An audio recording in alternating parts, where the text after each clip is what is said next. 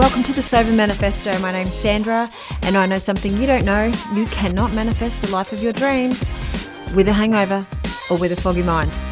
4 years ago, I quit drinking for good, and I have completely changed my life. I'm going to talk you through how I did it, the good and the bad. I'm also going to interview people that are going through the same thing. So if you're questioning your relationship with alcohol, you've absolutely come to the right place. Sit back, tune in, and listen to the Sober Manifesto. Hey, lovers, and welcome to episode 2 of the Sober Manifesto. My name's Sandra, and I'm sober, and I'm happy, and I want you to be too. So I'm just going to talk to you today about what rock bottom was for me. Now, you may think rock bottom may have been when I got my DUI. You may think it was, knowing that I've had so many blackouts that I can't actually remember what I've said and done. But, I'm a bit of a slow learner, and the rock bottom for me was really an amalgamation of a few different things. It was like the perfect storm. It was coming to the realization that every single morning when I woke up, the first thing I would think of is, you did it again. What the actual fuck? You did it again. Second thing would be the pain I would feel in my body, in the sides of my body, and I didn't know what that pain was, but I knew it wasn't good, and I knew where it came from. It was clearly from drinking alcohol.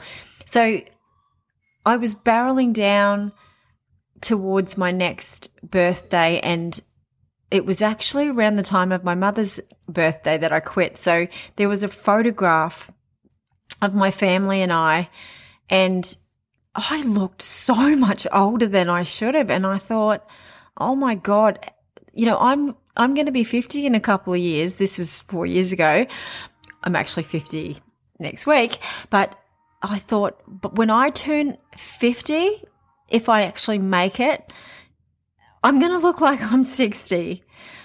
Also, so the pain, I wasn't even sure I was going to make it that far. I felt like I was dying. What I was doing was not working.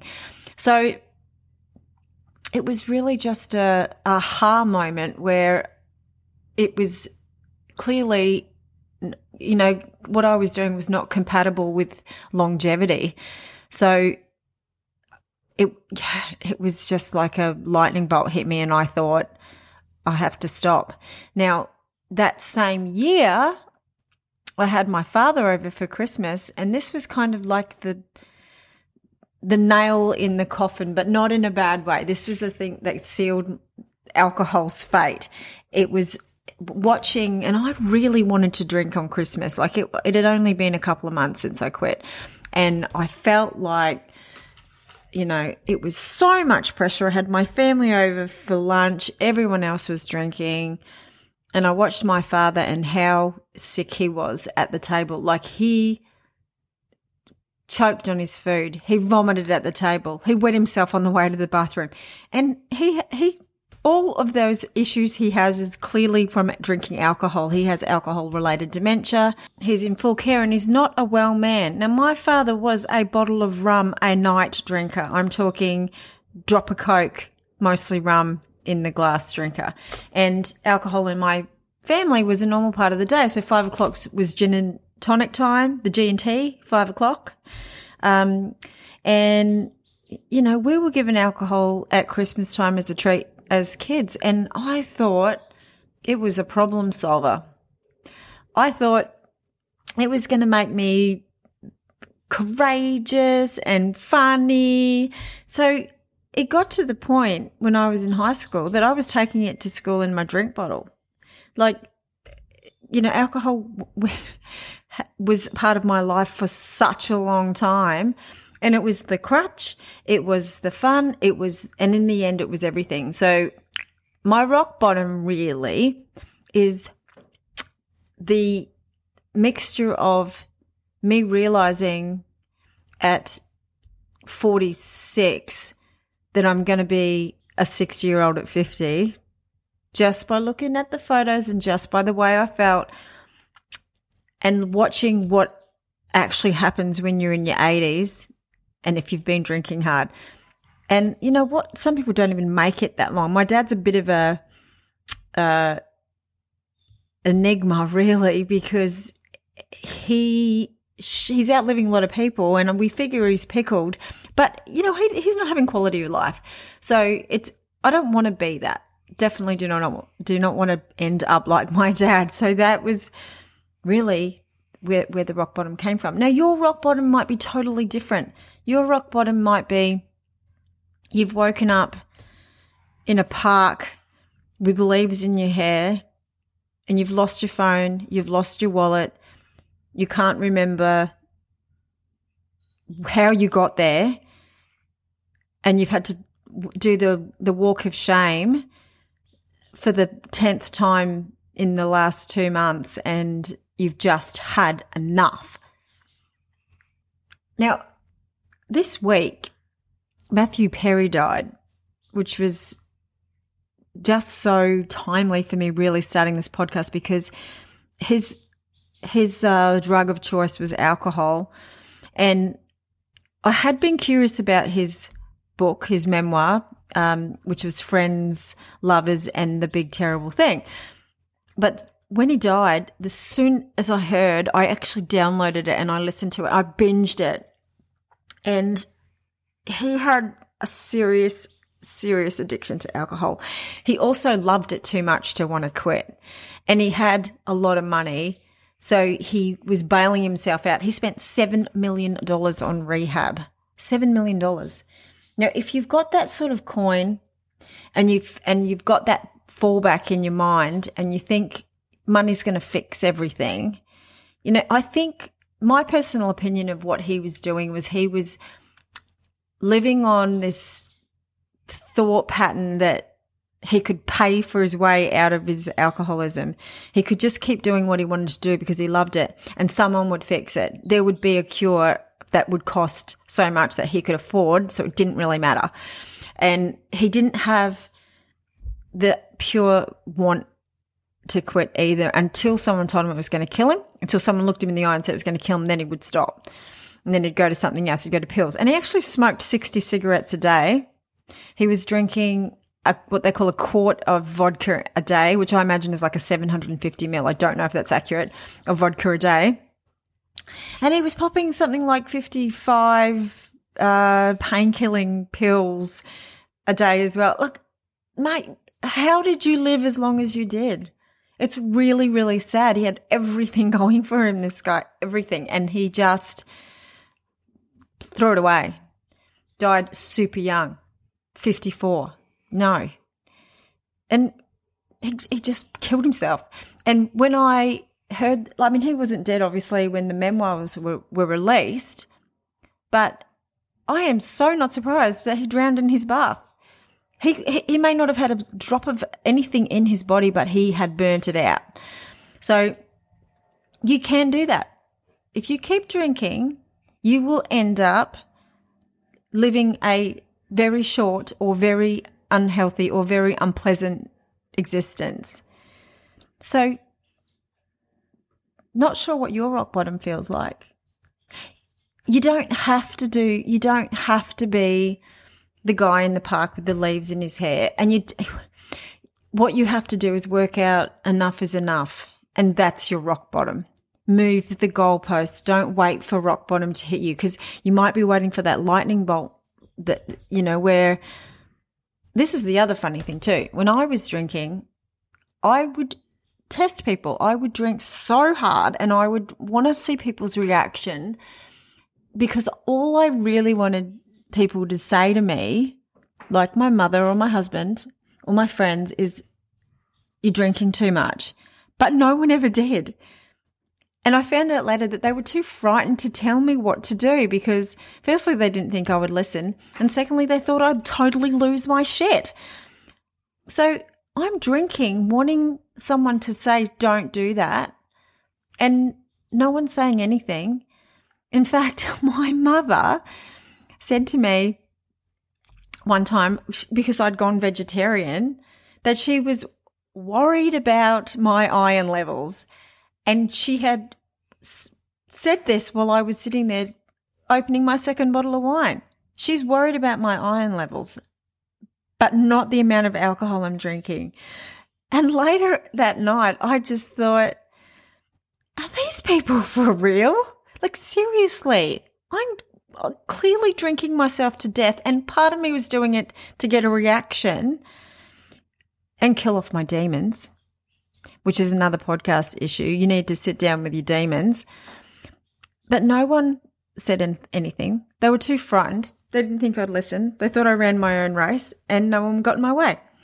So if this is another thing, if you're potentially listening to this podcast and you have someone who has the problem and you're not the drinker, you're the enabler, don't be frightened, even if that person's a bit of an alpha personality, to say, well, I think you're drinking too much.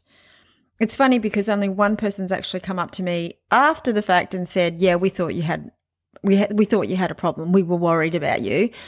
Obviously I've had the discussion with my immediate family and they're like, yeah, but we didn't want to tell you. But people have said to me, I didn't even see it. I'm like, are you kidding me? Have you not looked at every single photo on my Facebook page? I had a glass of wine in my hand. That was just the norm. Like, it's almost embarrassing. I feel like going back and like wiping out, getting the background removed and all those photos so that you can't see it. But that's how my life was. So my rock bottom isn't that much of a interesting story, and I apologize. But let's have a look at what other rock bottoms could look like. Now, you can have financial rock bottoms with your drinking. So if you're drinking more than you make, like if you're drinking and you can't afford it, you can have severe debt and financial hardship due to your drinking. That's a rock bottom. You could lose your job. I was super lucky because I was high functioning and I still managed to get the very minimum amount done that I needed to get done to actually look fairly efficient. But, you know, there's a lot of jobs that you can't have alcohol in your system. You could lose your job, lose your license. If you're relying on your license for work, then, you know, you're going to put yourself in a position where you could end up on the streets. Like, it's not that hard to do. It's not that hard to be a homeless person, especially now. So if you don't have a job, and just say your landlord puts your rent up or your landlord wants to sell your house and you need to go and find another property quickly, but you've lost your job because of drinking, you can end up in the streets. Like, there's a rock bottom for you right there. The other one is legal rock bottom. You could do something that's against the law. You could get into a fight on the street. You could hit someone. You could kill someone because one punch kills because you're blind drunk and you don't even remember it. And you think you're 10 foot tall and you're bulletproof and you go and king hit someone and your life is over, my friend. And there's drink driving. There's killing someone when you're driving your car and you're drink driving. You know, I have the T-shirt. I didn't hurt anybody and I was probably quite capable. And I mean, my father used to tell me we used to drink drive all the time. They didn't even have seatbelts. You know, my father, if he ever heard this, he would just kill me. But he used to drink drive this old Valiant when he was working in the mines up north in Mount Isa. And he used to finish work, get really drunk, drive to the airport and fly home, and then one of us would pick him up. But the police were always waiting for him every trip out. He was a FIFO. So they'd wait on the side of the road, they'd pick him up and they'd breathalyse him, and then they'd take him back to the police station and give him a hiding with a phone book. And that stuff does happen. His claim to fame story was that at one time he was so drunk, they pulled him over and the machine didn't work. He blew zero. So he said, mate, give me another go. That machine must be broken. I've been drinking all afternoon. So anyway, it's okay for that generation. But seriously, those types of behaviours kill people. And not to mention the fines and the court orders and the treatment and the legal consequences. So there's a rock bottom for you. Your health rock bottom, suffering from physical and mental health issues. You know what? If you're not getting out of bed, you're depressed, you're having anxiety, you're being hospitalized for alcohol poisoning, you're getting liver disease, you're getting pancreatitis, which is caused by alcohol.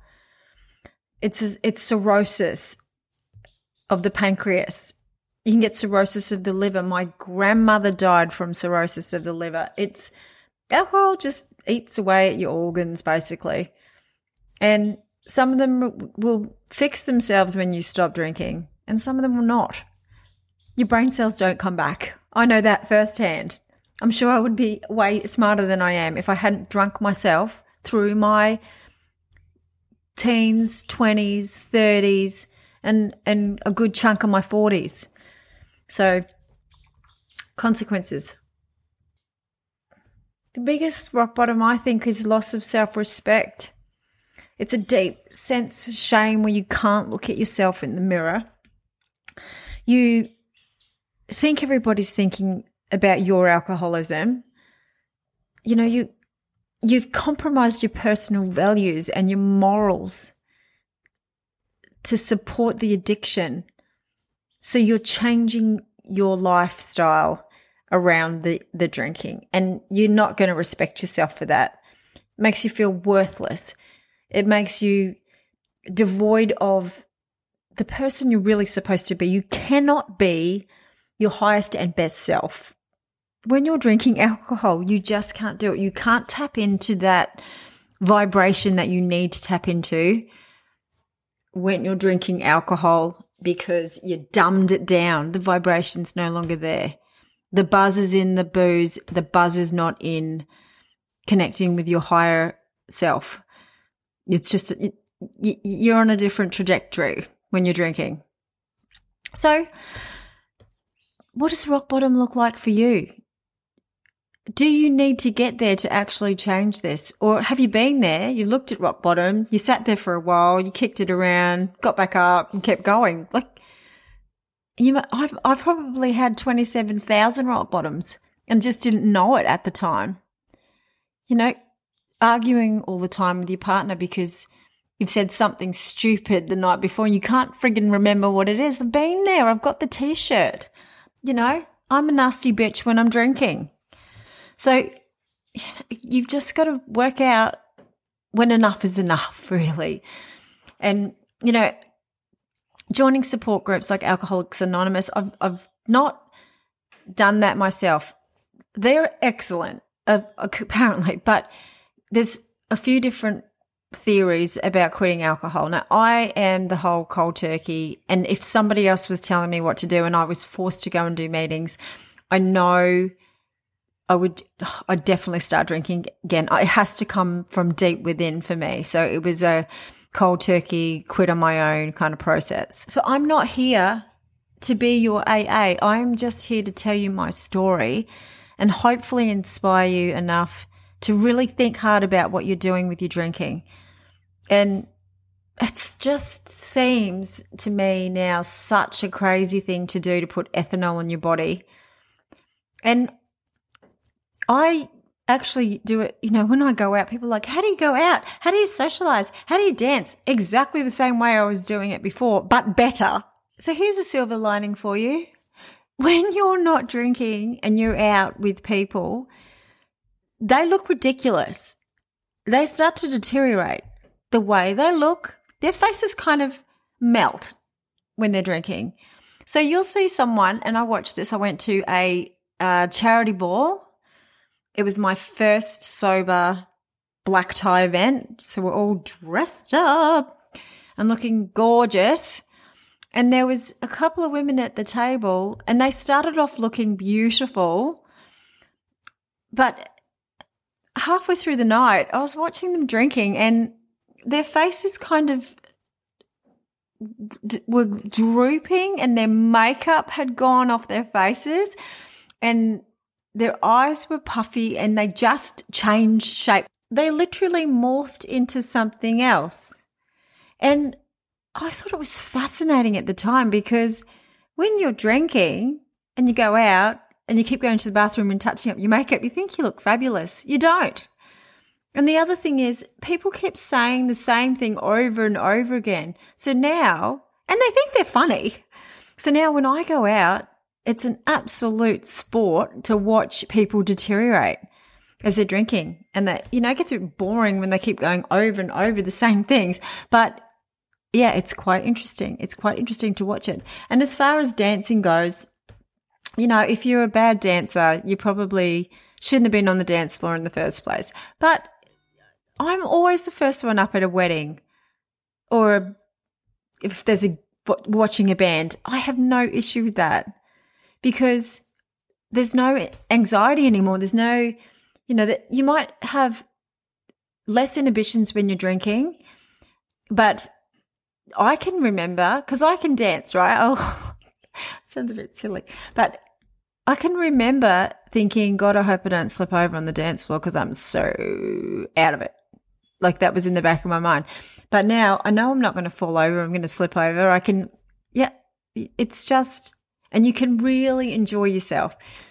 So you might think that's impossible, but yeah, it won't happen straight away, but you'll get there. I promise you.